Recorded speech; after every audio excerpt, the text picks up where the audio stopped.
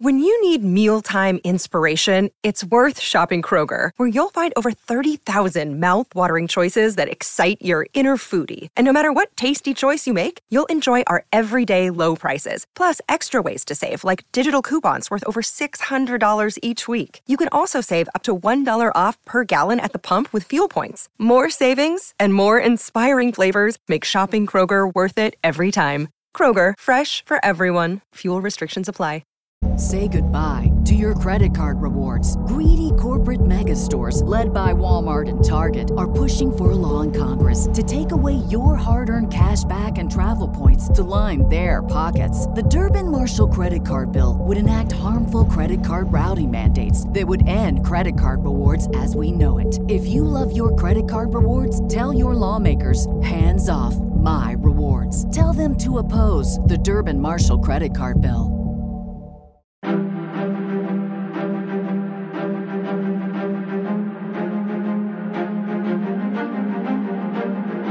Hello, and thank you for listening to the History of World War II podcast, episode 235, an interview with Flint Whitlock about his latest book, Desperate Valour, Triumph at Anzio.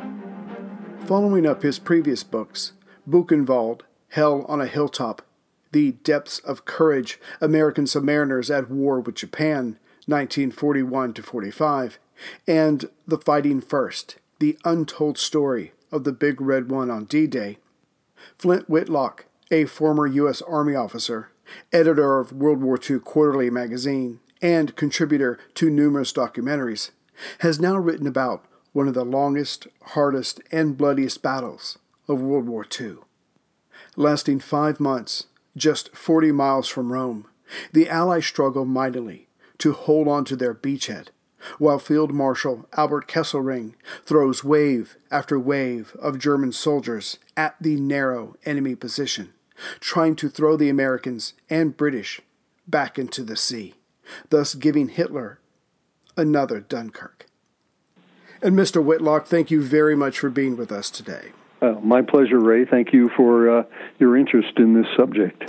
Yes, I absolutely loved reading your book, and we're going to talk about it now. We're not going to give the full story away because we certainly want people to take a look at it for themselves and the fascinating ending, but we'll just we'll talk about most of it today. So before we get started, if you could tell us a little bit about yourself, your background, and some of your previous books. Okay, well, this book, Desperate Valour, is book number 13 that's been published. Was published by Da Capo Press and came out at the end of October 2018. Mm-hmm. And most of my books are World War II based. I have a few that aren't, but the bulk of them have to do with World War II. My first book was published in 1992, and it was called Soldiers on Skis. My dad was in the 10th Mountain Division in World War II and fought in Italy. And so he never talked too much about his service, so I started digging into it after he had passed away in the early 70s. And I started interviewing veterans, and years went by, and I was continuing to work on it, and finally in '92 it got published. I was looking around because I got a lot of positive feedback from that. I decided to write a second book, and because I'm based in Colorado, I wanted another topic that more or less had Colorado as a backstory, and came across the 45th Infantry Division, which was the Colorado and Oklahoma National Guard, mm-hmm. and that book was called The Rock of Anzio, and that also got some very positive reviews. And at that point, I decided that I wanted to be a full-time author and military historian. My background, I went to the University of Illinois, graduated with a degree in commercial art, graphic design. But I'd always been a writer as much as as an artist. I worked on the school paper at Illinois. Roger Ebert was our editor. Wow. So he was quite a brilliant young man.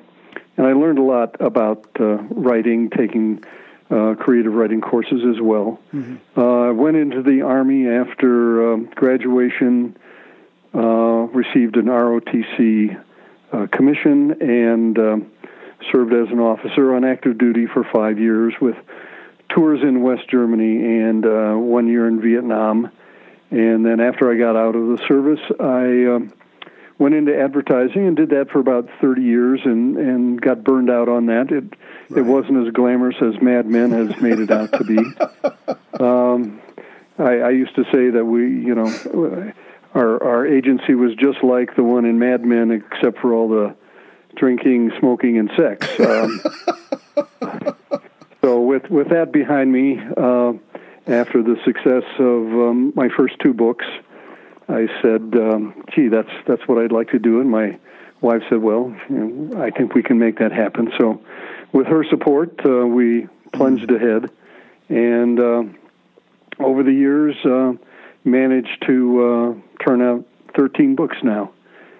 Okay. So that's a little of my background. I've been fortunate because of that to have been able to lead battlefield tours for the Smithsonian and National Geographic and other organizations. I've been speaking around the country, various events for the last 20 years or so on military topics, and my only regret is that I didn't change the career sooner. Right. Because it's been a blast. That's great. And if I may say, as someone who's read World War II books since I've been 14 years old, I could definitely tell this is not your first book. The way the story is crafted and the amount of sheer detail in it. I'm just going to let you know now that when I get to this part of the story that is World War II, I am totally going to be stealing from your book because you have everything in there. So I'm looking forward to having that as a reference. I'm just letting you know now in case you want to sue me. But the way you crafted it, and if I could come to this, you have a different, or it seems to me, you have a different take on the Battle of Anzio from the way it's been perceived over the decades since the war. Could you tell us a little bit about that?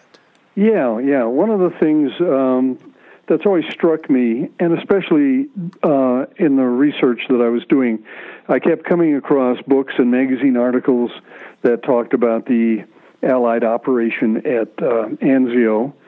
For your listeners who don't know, Anzio is in Italy. It's about 40 miles south of Rome. And I was always a bit disturbed by the fact that so many of these books were calling the Anzio operation a failure. And I suppose if you look at it strictly from an offensive operation, that's a conclusion that is easy to come to. Mm-hmm. But the more I thought about it, the more I realized that there was another story that almost every historian was missing, and that was it was also a very successful defense where the Allied invaders at Anzio, the British and the Americans, were basically pinned down in a very small area on the coast where the Germans continued to beat the stuffing out of them for 4 months. Yeah.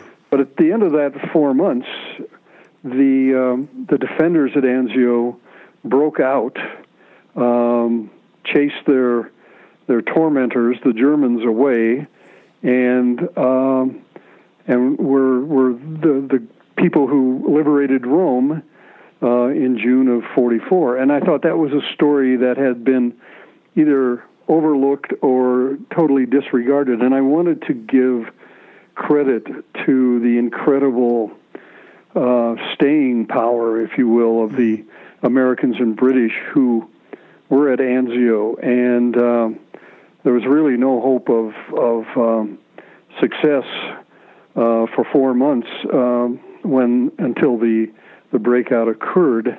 And it's just a real testament to the courage and steadfastness of the Americans and British, which, like I said, had been pretty much discounted or overlooked by most of the other historians who've written about Anzio. Right. If I could add on to that real quick, and I'll try not to get too far of our own story, but you make a good point, because just because you say, or you give an order, or you write down on a piece of paper, I want you to land here and push there, that doesn't mean it's going to happen. It's not like they landed with 200,000 men and they were able to land them all at once and the Germans just gave up. I mean, yeah. I even though you explained it in your book, I still have a disconnect about why the Americans, or why the Allies in general, were so optimistic. I mean, Kesselring is there. He's a proven effective improviser. There's only so much that the Allies are landing at this point. I fail to see why it should have been, to their mind, such an easy victory. Well, I think by that point in the war, we're talking now end of 43, early 45, the Allies in the Mediterranean theater, this was before the invasion of France, of course, had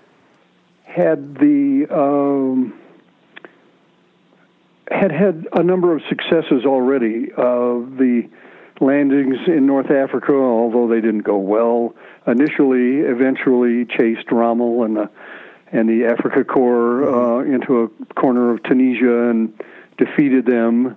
There was then the invasion of Sicily, which took a month to conquer, and then the invasion of southern Italy by the Americans and British, which, again, initially things didn't go well, but they got their feet under them, and they were able to push as up north as 1943 was coming to an end. So I think there was every expectation that whatever the Allies did, it was going to be successful. It might not happen, immediately, but it would happen, and all we had to do was keep grinding away, and the Germans would fall back. And Anzio kind of was a different script. The Germans didn't do what the Allies thought they were going to do and had planned for, and so the Anzio operation kind of had to be a rescue plan to break the stalemate that had developed along the Gustav Line, about 100 miles south of Rome, that was anchored by Monte Cassino. So all of these little intricate pieces are part of a larger puzzle, and they all had to fit together in order to make the whole thing work. And when Anzio turned out to be another stalemate, like the one at Cassino and the Gustav Line, then people began to wonder, well, is the strategy wrong? Are the troops wrong? What's happening here? Why are we not as successful as we have been in the other previous amphibious operations? Well, I'm glad you brought that up, because, one, until I read your book, I don't think I truly appreciated how many soldiers Kesselring at his disposal. I mean, it's not like they've got the thinnest of numbers of troops, or the thinnest line in the Gustav Line. I mean, it's pretty significant, and he's got troops that he's able to pour against Anzio. But let's jump into this. So, like you said, the Allies have taken North Africa. They've taken Sicily. They've managed to land in southern Italy, and they're pushing up. But now, just like you said, they're banging their heads against the Gustav Line. They're not getting anywhere. They're suffering casualties. Something has to be done. Somebody's got to come up with something. What is the Allied plan to deal with this stalemate? Well, I think the initial idea came from Mark Clark, who was commander of the 5th U.S. Army, and he had run it by his superior, Field Marshal Harold Alexander, who was a British officer, and he was a superior over Mark Clark. And Clark's idea was to have an end run. Okay, if we can't break through the Gustav Line, if we can't overcome the German defenses from the west side of Italy to the east side, what are we going to do? And of course, with a peninsula, you're restricted in terms of your maneuver. But of course, with a long coastline on either side of the peninsula, it opens up all sorts of possibilities for a flanking attack. And Clark realized this, and Alexander thought a flank attack, an end run around the western end of the Gustav Line would be a good idea, and Churchill really liked the idea. Winston Churchill, the Prime Minister of Great Britain, and so Churchill became the driving force, and he put a lot of time and effort into doing whatever he could to make what ended up being called Operation Shingle a success. One of the things that the Allies were dealing with in the Mediterranean in general and Italy specifically was the fact that by this time, the end of 1943 and the first few days of 1944, the Allies were continuing their buildup in Great Britain in anticipation of Operation Overlord, the invasion of Normandy that would happen in June of 44. And so a lot of ships, men, and equipment were being siphoned out of the Mediterranean and taken up to Britain to prepare for Overlord. So Churchill realized that he was running out of time. The window for making this end run was rapidly closing, and so the decision was made, let's do this thing as soon as possible. And we don't have enough ships, we don't have enough men, we don't have enough equipment, but we're going to do it anyway in hopes that it will frighten the Germans and cause Kesselring to pull his 10th Army off of the Gustav Line, because the last thing you want as a commander is to have enemy troops in your rear. And Clark and Alexander and Churchill were all expecting that Kesselring would be so panicked by the fact that the Allies were landing behind the Gustav Line that he would say, well, that's not a good situation. My men could get trapped down there, and I better pull them out and head off to the Alps. But Kesselring somehow, by scraping the bottom of several barrels, was able to round up enough troops from other parts of Italy, from Yugoslavia, from France, and bring them in to bolster not only the Gustav Line, but to form an iron ring around the Anzio beachhead and restrict the Allies from marching on Rome. So that's how this whole thing came about in a very simplified form. Okay.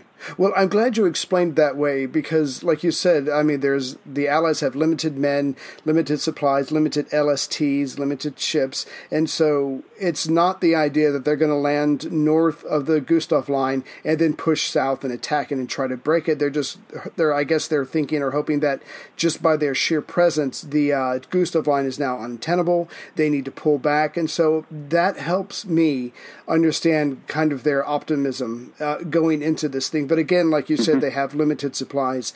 I do have to ask, is anybody, whether it's the men, whether it's the officers, is anybody at this point maybe a little gun shy when it comes to amphibious landings because of Salerno? Did that have an effect on anybody's thinking before the landing? Well, I think it had a great deal of impact on the thinking of both Mark Clark and the Sixth Corps commanding general John Lucas. At the Salerno landings in September of 43, Lucas, his command, the Sixth Corps, which is made up of American and British units, struck at Salerno, which is south of Naples, and the Germans put up a very strong defense against this amphibious force and nearly pushed them back into the sea. I think they escaped by the skin of their teeth from being pushed back into the sea, and so Clark was worried about the possibility that this might happen again. if the Germans were on alert at Anzio. And Lucas was certainly worried about it because in his diary, which I quote frequently in Desperate Valour, he talks about not wanting to do anything too bold and foolish that will cause him his command. And in fact, Mark Clark had told Lucas, don't do anything foolish, don't stick your neck out as we did at Salerno. The most important thing for you to do is to build up the beachhead. Forget about going to Rome right away, even though Rome was only 40 miles from Anzio, and just consolidate until we can bring more troops and supplies up to you. And then, if the Germans,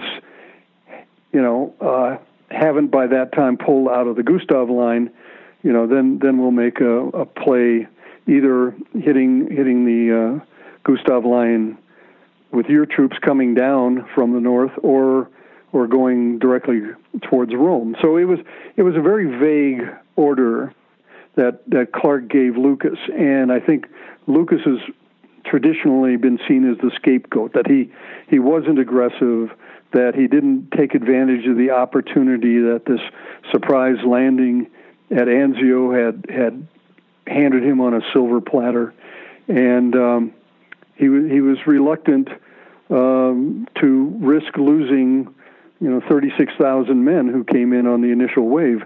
And I think history has judged that he had very good reasons for being afraid, for not knowing what the enemy situation was, and not wanting to risk this large force that he was in charge of. I'm glad you said that, because this, to me, was one of the most poignant moments in your book, because we all know that Churchill is bold and is daring, and as soon as someone tells him, hey, we're going to do an amphibious landing, we're going to do an end run, whatever, he is going to say yes to that. He's going to get excited, but at the same time, he's also going to expect results. And then his British Chief of Staff, Alexander, probably feels the same way, or he's going to take his cue from Churchill. But then you do have that conversation between Clark and Lucas, when your superior officer says, look, just land, build up defense, don't do anything yet. I mean, that's the equivalent of an order, even though it's not spelled out on a piece of paper. So again, I was surprised that everybody is suddenly turning on Lucas when he is doing exactly, as far as I could tell, what General Clark told him to do, or what not to do. Mm-hmm, mm-hmm. Yeah, and as the stalemate at Anzio continues, Clark is getting pressure from Alexander. Well, why isn't Lucas moving out? You've got to build a fire under him.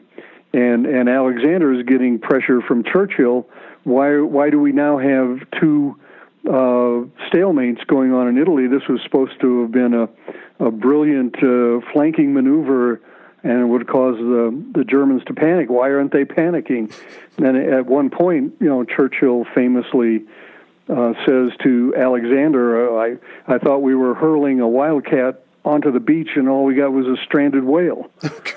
and that pretty much sums it up. That poor John Lucas is being not only attacked by the Germans, but he's being attacked by his superiors as well.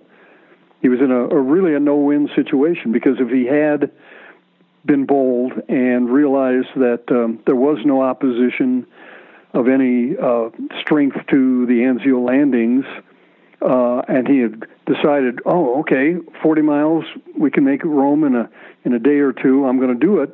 He's going to create this salient, because there's only one highway that goes from Anzio to Rome, and he's going to run all of his troops up this narrow ribbon of highway, and Kesselring could have just torn it to shreds, and they would not have gotten to Rome, or if they had, they might have had a handful of men who would, obviously not be able to liberate the eternal city.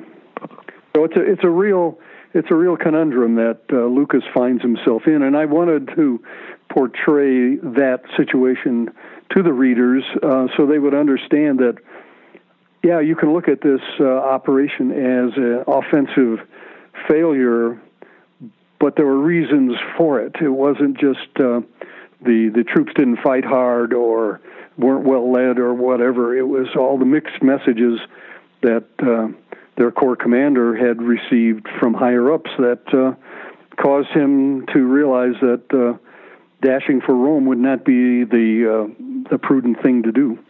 Absolutely, and as we're about to see, as we talk more about your book, I mean, there was incredible bravery on both sides, attention to duty that's going to lead to some horrific scenes, but we'll get to that in a moment. And the last thing before we move on to the actual landing, and of course you were touching on this, the Allies don't know exactly what Kesselring has got to throw at it. So again, to go into this with that kind of ignorance, just I guess nobody on the American side was reading Sun Tzu. I have no idea, but to go against the enemy and to not know their numbers is a very scary proposition.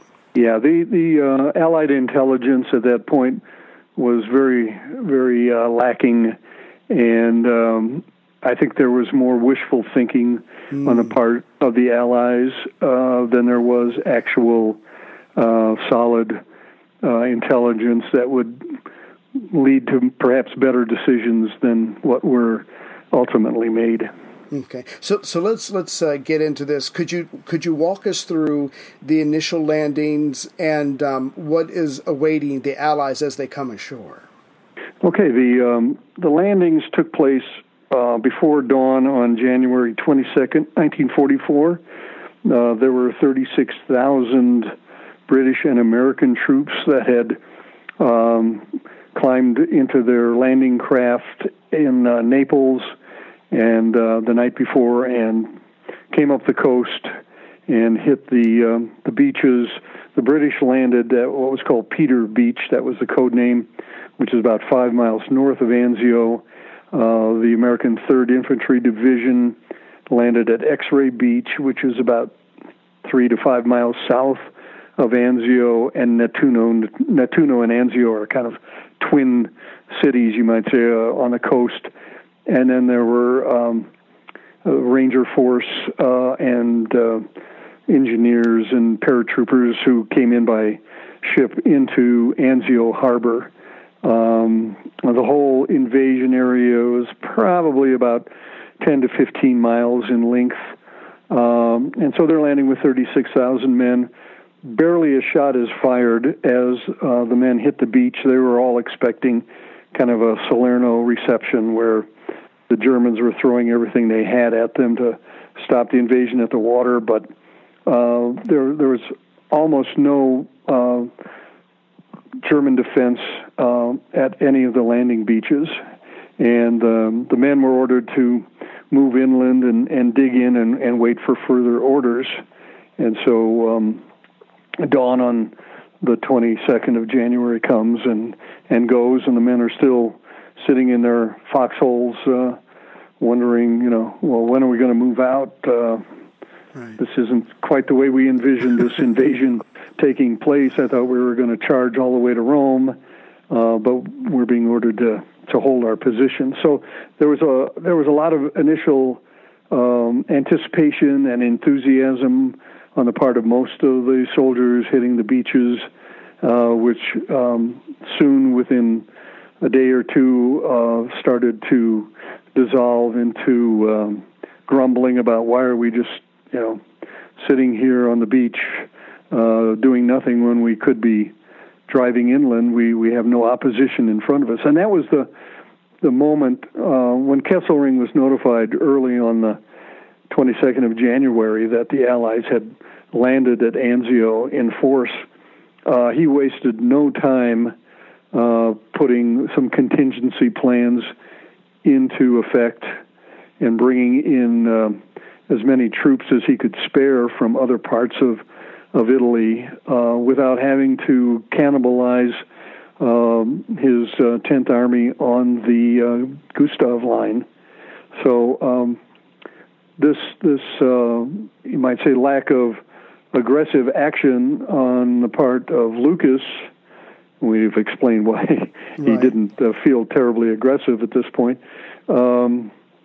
enabled Kesselring to surround the beachhead, and for most of the 4 months that the Americans and British were at Anzio, they never got more than about 10 miles inland before they ran into the wall of German defenders who were laying siege to the beachhead area. Mm.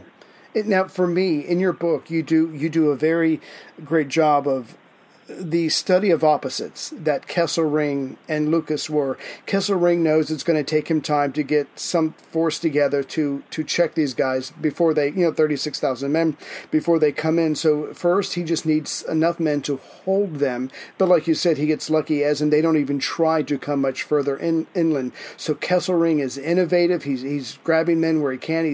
He's issuing orders. Eventually, he's going to have to put someone in charge of this. He can't do it himself because he's got the entire country to look after. But he literally jumps into action. Yes, the Allies got one over on them. They were able to land pretty much unopposed. But now Kesselring's kicking it into high gear, and now it's off to the races to see if they can move forces there before the Americans are going to move out. Yeah, what Kesselring had. In addition to the 10th Army down on the Gustav Line, he also had basically just a headquarters for an army to be formed called the 14th German Army. And Eberhard von Mackensen, a Prussian officer, was the commanding general of the 14th Army, which basically only existed on paper. But once the invasion took place, Kesselring said, "Well, I'm going to need to activate a 14th Army here," and so all of these other units that he was able to bring in from other parts of the Mediterranean were assigned to the 14th Army, and so it was von Mackensen's men who basically encircled the Anzio beachhead and brought in all sorts of artillery, and there were Luftwaffe planes available, and they really did an outstanding job of defending the Anzio beachhead and preventing the Allies from going anywhere for several months. So the Germans start to send forces. They've got the Allied beachhead surrounded. They're not going anywhere. Plus, they don't know this, but the Allies aren't even trying to go anywhere. How long is it before Lucas starts to get pressure from above, despite what General Clark warned him of early, to actually do something to move out? I think it was just a matter of a few days before Churchill began to, he had sent a cable to Joseph Stalin in the Soviet Union. Stalin had wanted a second front to relieve the pressure on the Soviet Union, and the whole Italian operation from September of 43 on was supposed to have been that second front. And Churchill, sends this cable shortly after the invasion, saying, we're helping you out here. We've got a major operation going on in Italy that's going to tie down German forces here so they can't be used against you. And in fact, Hitler might have to transfer some of his troops that are facing you to Italy to prevent an Allied breakthrough up through Italy, through the Alps, and into Austria and southern Germany. And so Churchill was very hopeful that this Operation Shingle was going to do the trick.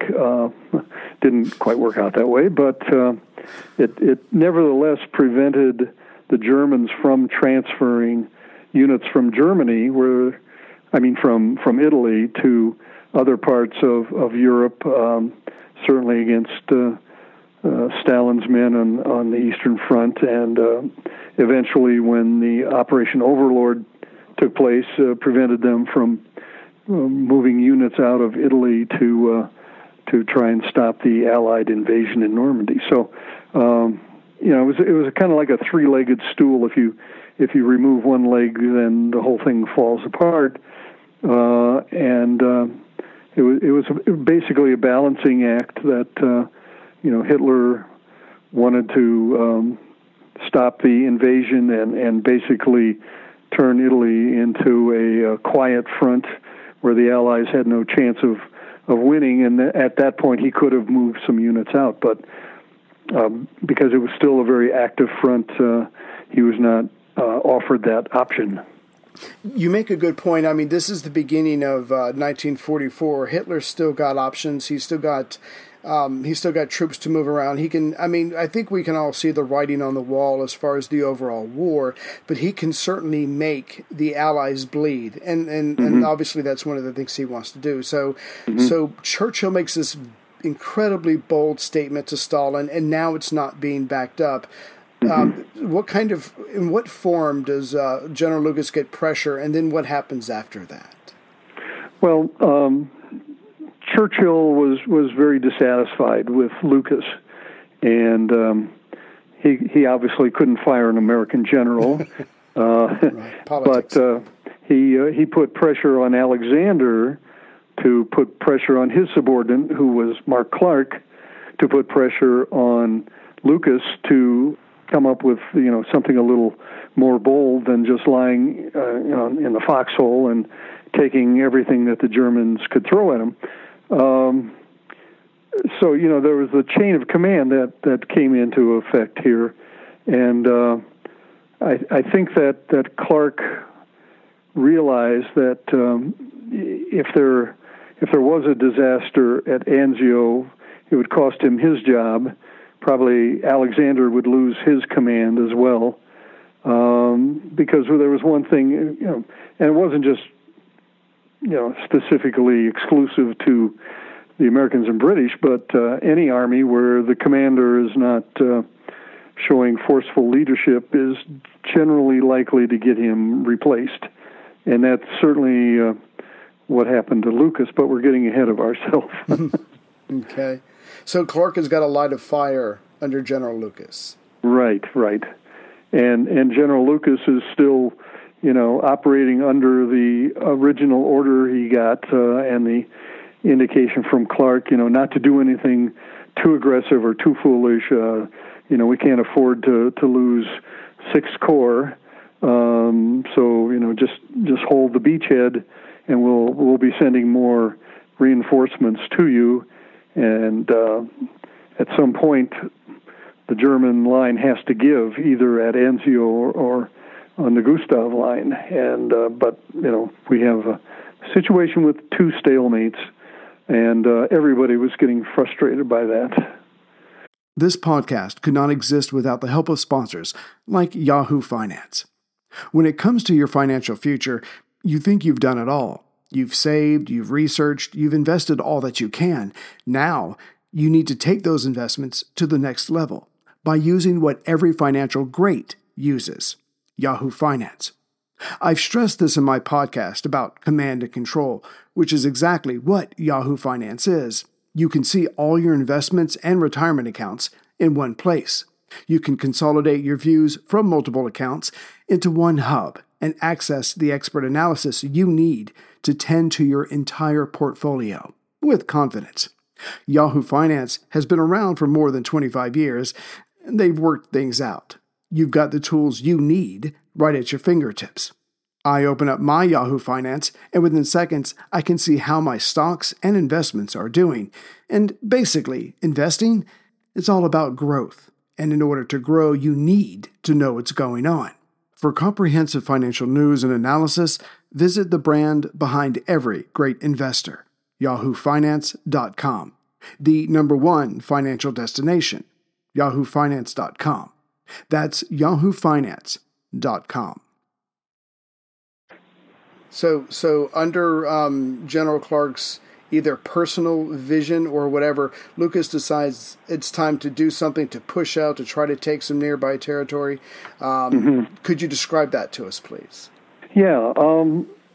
As I mentioned, that Anzio is a resort town on the coast about 40 miles south of Rome. About 10 miles north of Anzio is a little community called Aprilia, which was established in 1936 by Mussolini as a way of reclaiming the marshland that surrounds the Anzio area.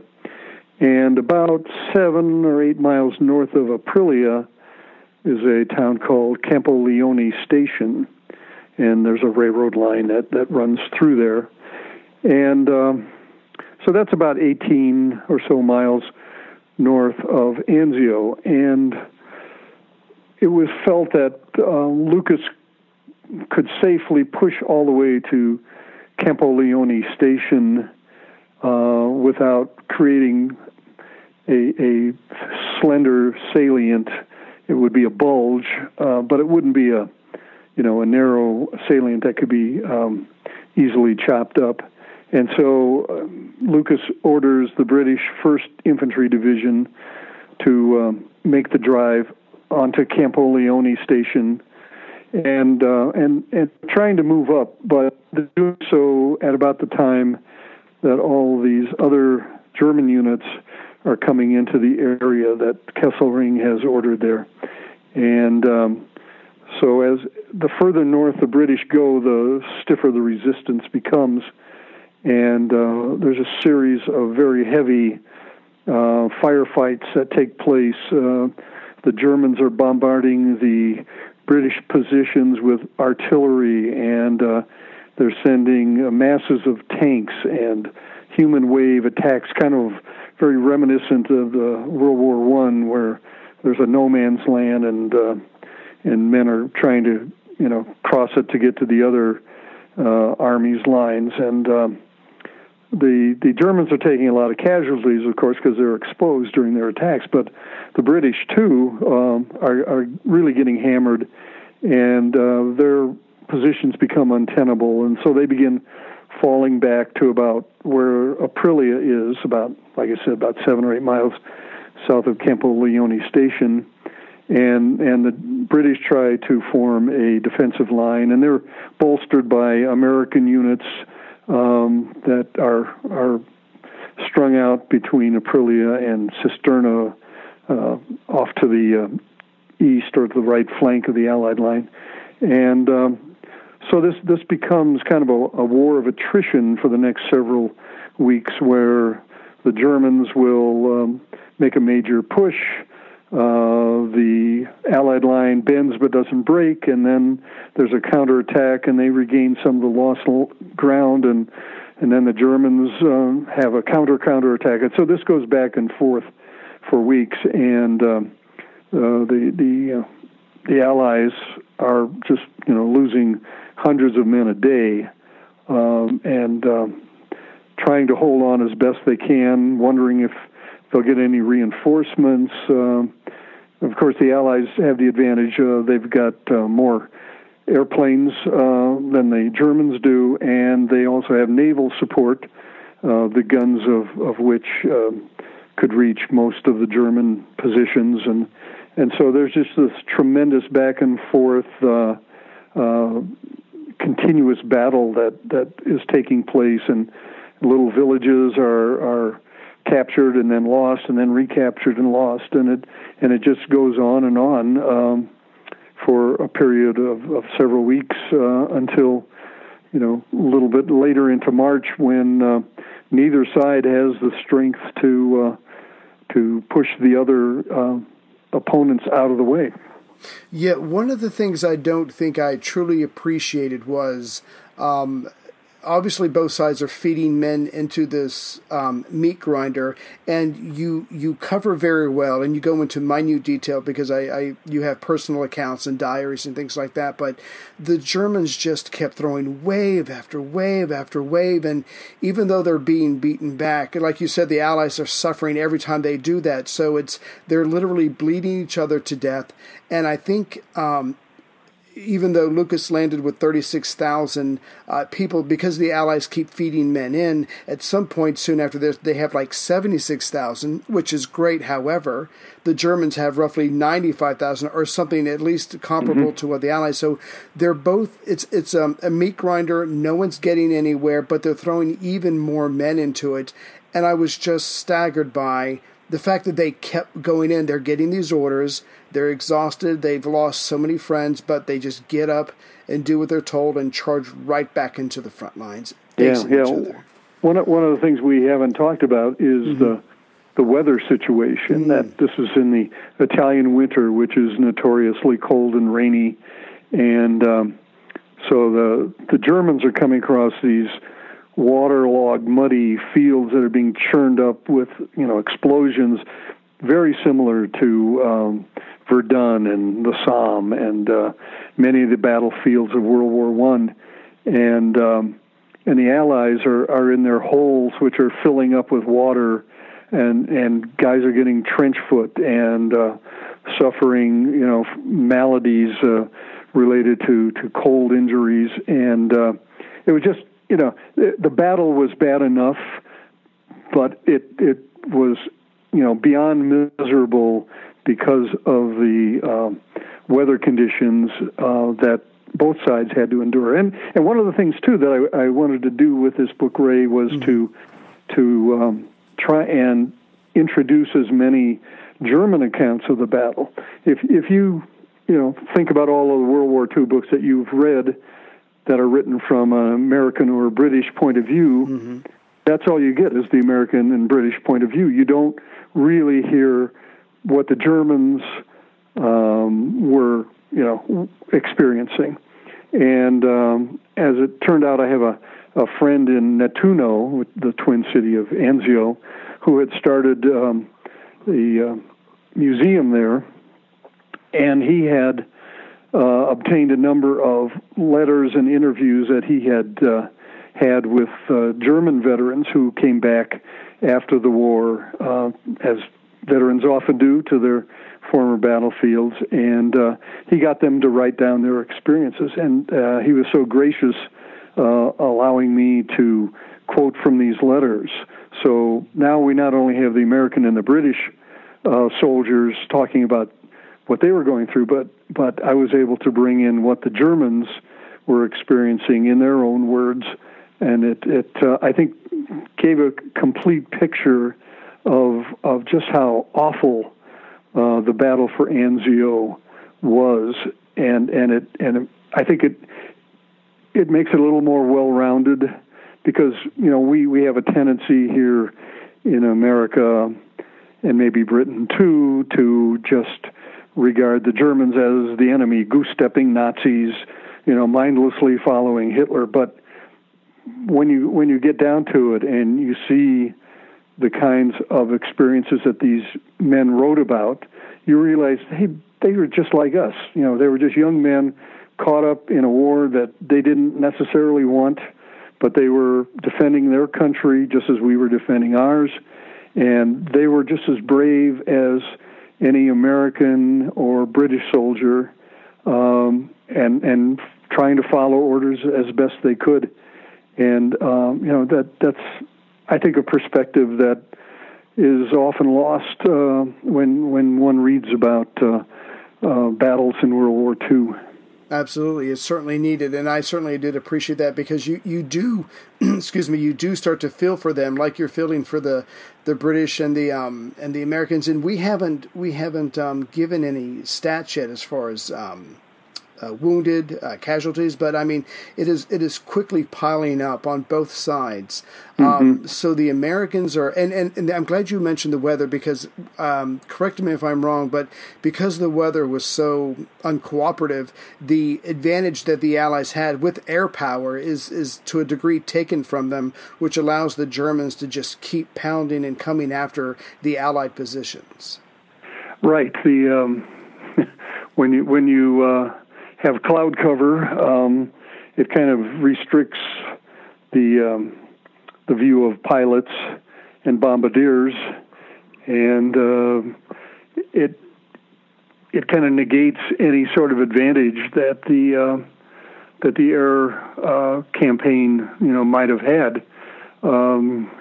The Germans were skillful, even though they didn't have as many troops or as many planes as the Americans did. They certainly used them to good advantage, and sometimes to bad advantage. I'm thinking about when the field hospitals at the beachhead were attacked by German pilots, and bombs were dropped on the hospital tents, and nurses and patients and doctors were all killed or wounded in these attacks. Some of which were probably unprovoked, and some of which were probably accidental. There's an account in the book about a German pilot being chased by a British Spitfire, and in order to get away, he jettisoned his bomb load and just happened to jettison it right over the hospital and caused a great deal of damage. But it's one of those terrible things that happen in war, and certainly non-combatants were sometimes targeted deliberately and sometimes accidentally. Right. And I'm glad you brought that up, because not only did you have German accounts in there, but these nurses who are helping people, I mean, they are, because of the way the situation is, they're in the thick of it as well, and they're suffering. They're being bombed and strafed. So the Allies are trying to push out. The Germans are trying to push them back into the sea. It is literally just these two sides just bludgeoning each other. And I'm not going to do it justice, so I'm not even going to try. But your book just... it does a great job of just having Mackensen just throw wave after wave after wave of all the men that Kesselring can get for him. The Allies hold them off, but again, both sides are just bleeding. But even though they're trying to break out now, they're not really getting anywhere for lots of different reasons. And so Lucas, his immediate position is still in a dire situation. Right. One of the things that happened in the first few days of February of 1944 was this is when Mackensen decided he had enough men to try and obey Hitler's edict to lance the abscess south of Rome, which is a quote from Hitler, and he was certainly trying to do that, and Kesselring was doing everything to help him do that. That's when the human wave attacks really hit their peak, and I think the major attack was on February 16th, where the Germans just literally threw everything they had at the Americans and British, and came within a whisker of probably breaking the Allied line. And one of the things too that I wanted to do in Desperate Valor was to really home in on the incredible courage of the individual American and British soldier. That what they put up with, I think is one of almost beyond description. Words don't do it justice. I wanted to get across the idea that these men were putting everything they had on the line, fighting for their lives, fighting for their buddies' lives, and doing everything they could to keep it from being pushed back into the sea. And I think as you read through it, read through the book, you get this sense of this enormous resolve that all of these guys were just scared out of their minds. I mean, you can't go into battle, I don't care what war it is, you can't go into battle without being, frightened, witless. But to be able to perform your mission while being frightened, witless, I think is the definition of courage. And I wanted, hopefully, to make that obvious throughout the book, and just pay a real tribute to the men who stood and fought. It was beyond courage. Right. you just don't. There aren't enough adjectives to explain what they put up with and how they managed to prevail. Yeah. If I can give an example from your book real quick, and I apologize, I can't remember names, but there's one British officer who comes up to the front, and he was talking to a British unit. They had just over 100 men a couple days ago, and then this was General Harmon with the 1st Armored Division. Yeah, if you want to take the story over, but by the time he gets there, they're down to 16 men. Yes. And they were calm about it. Or professional. Right. Well, that's the British stiff upper lip, I guess. That Harmon, who's the commanding general of the 1st Armored Division, he comes up to the front lines where a British unit is holding out. They've just had an attack during the night, and they've managed to hold their position. And Harmon comes up there, and he looks around him, and he's stepping over bodies. I mean, the battlefield is carpeted with dead, and he sees a few British troops sticking their heads out of their foxholes, and he goes over and he says, who's in command here? And I think it was a British corporal who said, well, I guess I am, sir. All of our other officers or NCOs have been killed. And he said, we started with 100, 150, something like that, and we're down to 16. And Harmon writes, my great respect for the British fighting man took place that morning. Right. And I think that really sums it up. I mean, if there's anything that, it's weird that many Americans have had kind of a dim view of British soldiers. Mm-hmm. That for some reason they haven't gotten the respect from Americans that they really deserve. And I think this book really will tell the reader, if you didn't think the British were courageous, you need to read this book. Right. And and I just have to say real quick before we move on, when I got to that part of your book, I just stopped for a minute and had to get up and just walk around, just imagining, and I don't do math very well, but I'm just imagining 90% of your unit is gone, and you're like, well, we're doing the best we can, sir. And they were just so poised about it because they're being realistic. But what's happening to the British is also happening to the Americans. It's also happening to the Germans. I mean, there are just thousands of deaths all over the place. But again, like you said, they tried to push the Allies back into the sea, so there's a bit of a crisis because they come very close to doing so. But now that crisis is over with, if I have my timeline correct, and I apologize if I don't, it seems like it's time for a change at the head of all this. Yeah, after the crisis of the 16th and 17th of February is over, I think I say in there, it's you don't change horses in a stream, and you don't change generals in the middle of a battle. That Clark and Alexander, at the urging of Churchill, said, well, we've weathered the crisis, but who knows, the Germans will be back next week with even more men. But, maybe it's time to let Lucas go and get a more aggressive commander in his place. And so Lucas is relieved of command, and Lucian Truscott, who was the commanding general of the 3rd Infantry Division, and one of a dozen of the great American generals of World War II, is installed as commander of 6th Corps.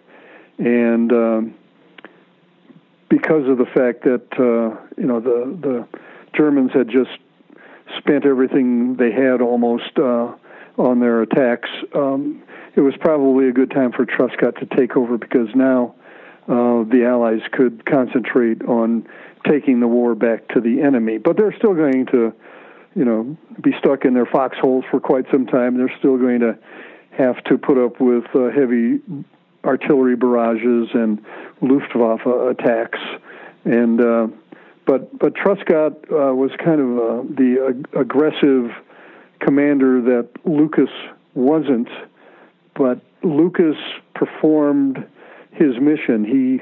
He managed to hold his position, not get driven back in the sea, and wait for reinforcements, which are now beginning to come, not from America or, some other place, but mostly from units that were already being depleted on the Gustav Line. But they're coming up to Anzio now, and they're reinforcing 6th Corps, and everybody's, kind of anxious for the breakout to occur, but it's going to be a few months before that takes place. Right. Yeah, so when Lucas first lands, he's got 26,000 men, and then by sometime in early February, he's got like 75,000 men, and now by the end of February, he's got roughly 100,000 men. So the numbers are going up on either side. They're hitting each other with everything they've got. There's massive casualties. But here's one thing we didn't really quite touch on, even though you can easily predict it, is that there's just constant artillery fire from both sides, just trying to hit anything they could. Everybody's going underground, and so you get to the end of February. What are the Germans thinking now, or what's their next plan? Well, at this point, Mackensen, kind of takes a roll call of all of his units that are available to him, and realizes, that they've been decimated. They no longer have the strength to break through the Allied line at the beachhead and throw the Allies back into the sea.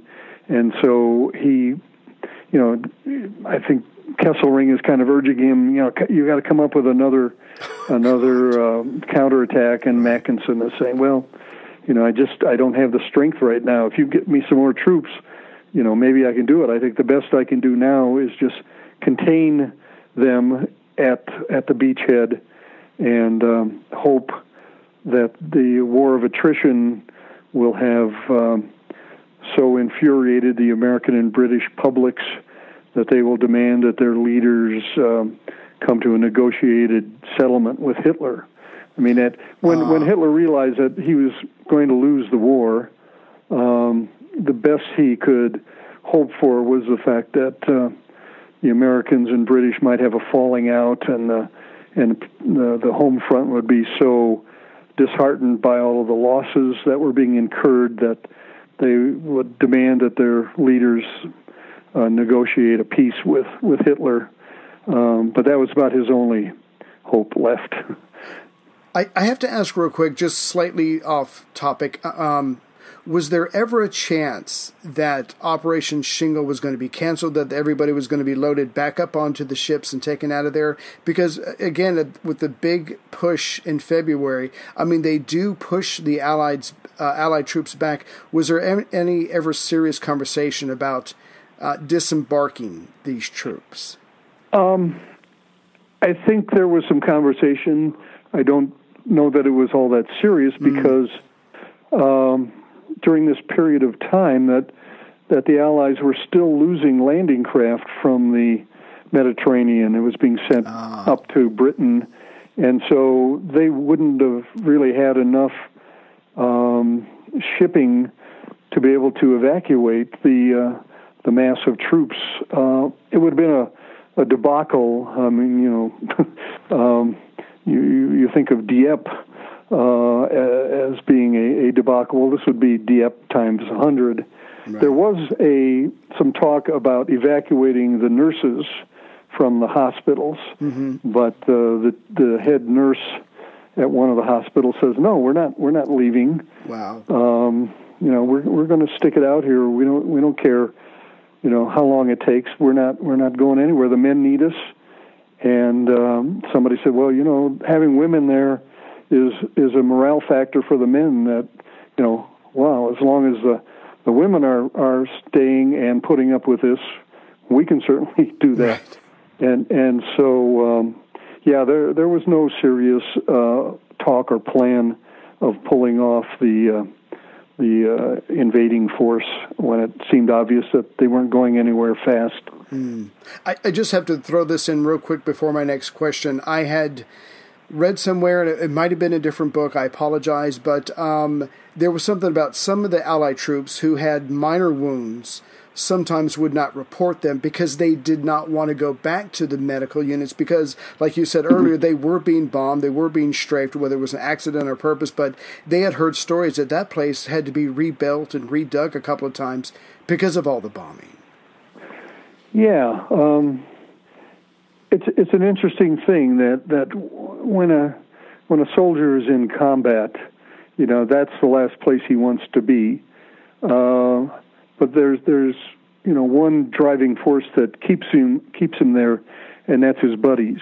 That he doesn't want to desert his buddies on the line while he's back, recuperating in a hospital, having warm food and a warm bed, and knowing that his friends are still catching hell on the front lines. Wow.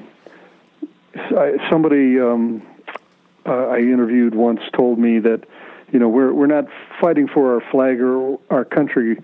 We're fighting for our buddies.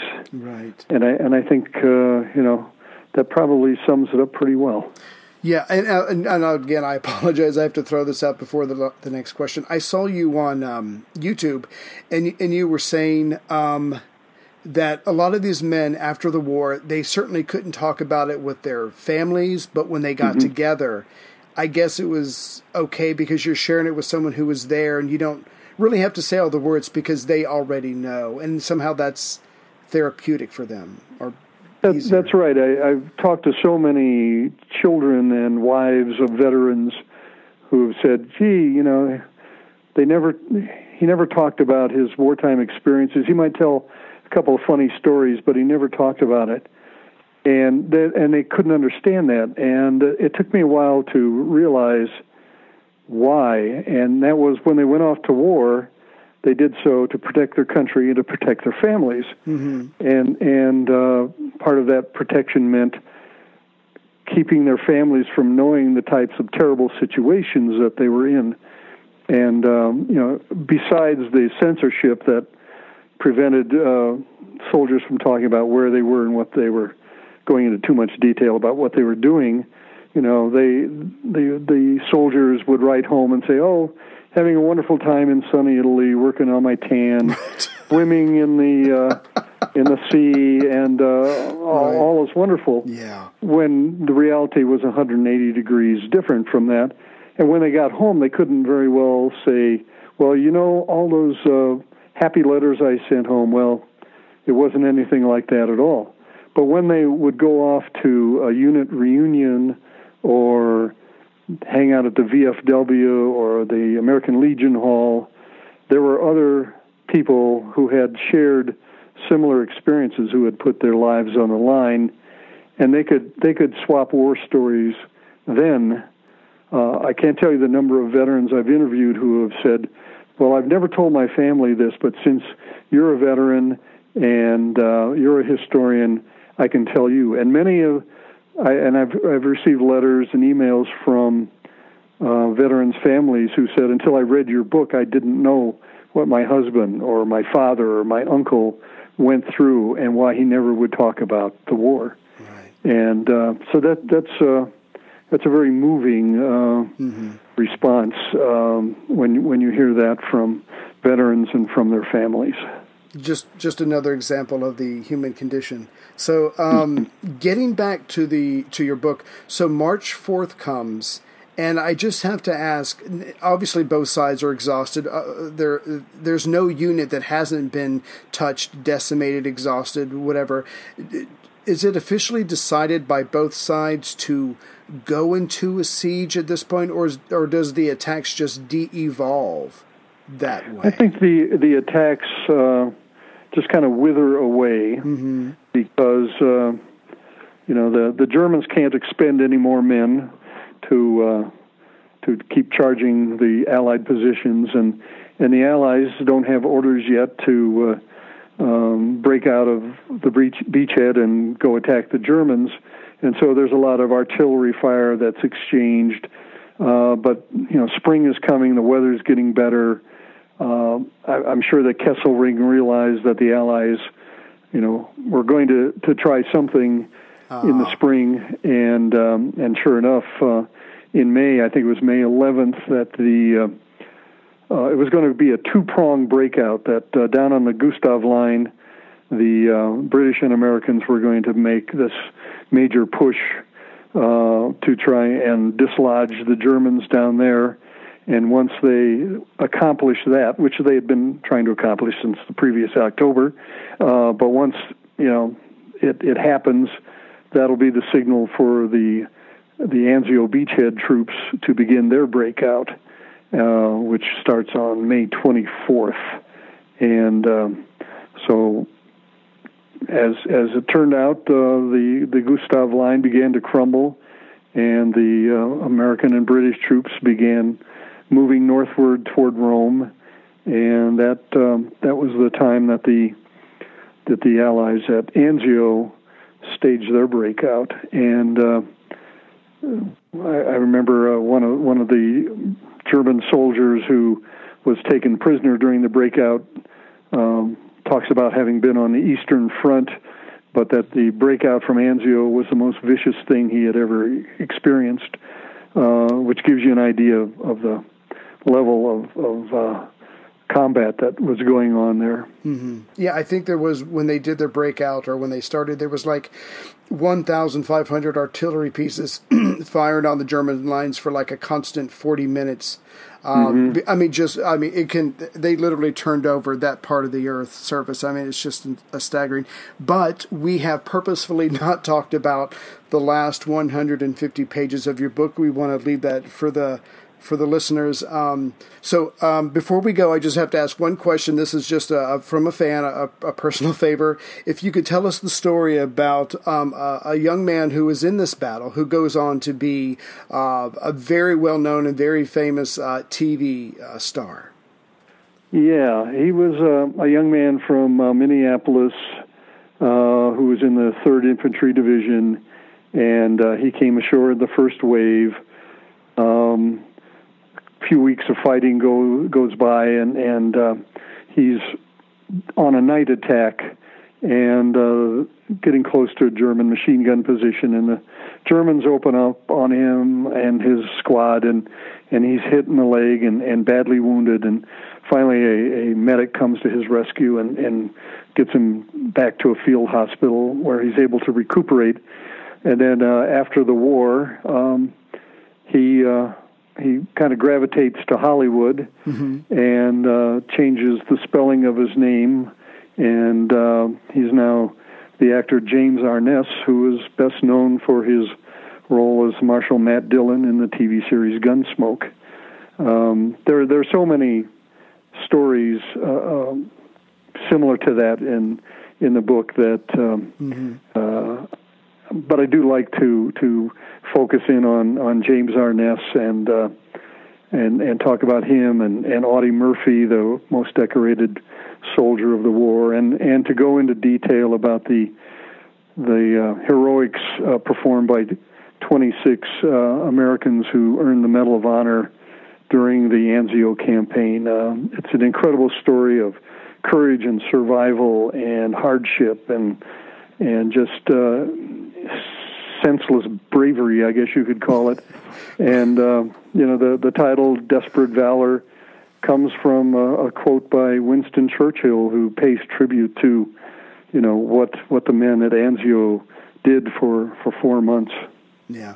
Mr. Whitlock, thank you very much. As you can imagine, I probably have 25 more questions. I would love to talk to you, but you've got a life to live, and I've got to go take care of my family. But anyways, I just want to thank you for your time. Desperate Valour, Triumph at Anzio, an incredible book. And I think you said it's just recently come out, correct? That's right, the end of October. So okay. Thank you, Ray, so much for the interview. It was a great conversation.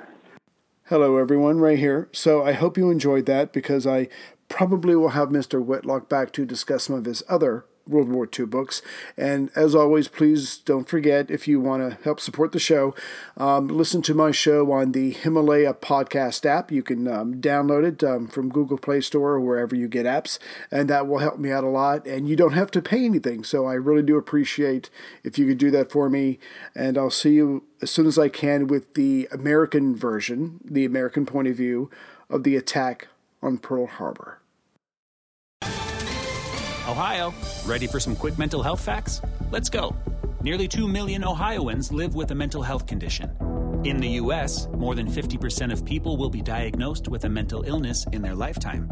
Depression is a leading cause of disability worldwide. So why are some of us still stigmatizing people living with a mental health condition when we know all of this? Let's listen to the facts and beat the stigma. Ohio, challenge what you know about mental health at beatthestigma.org.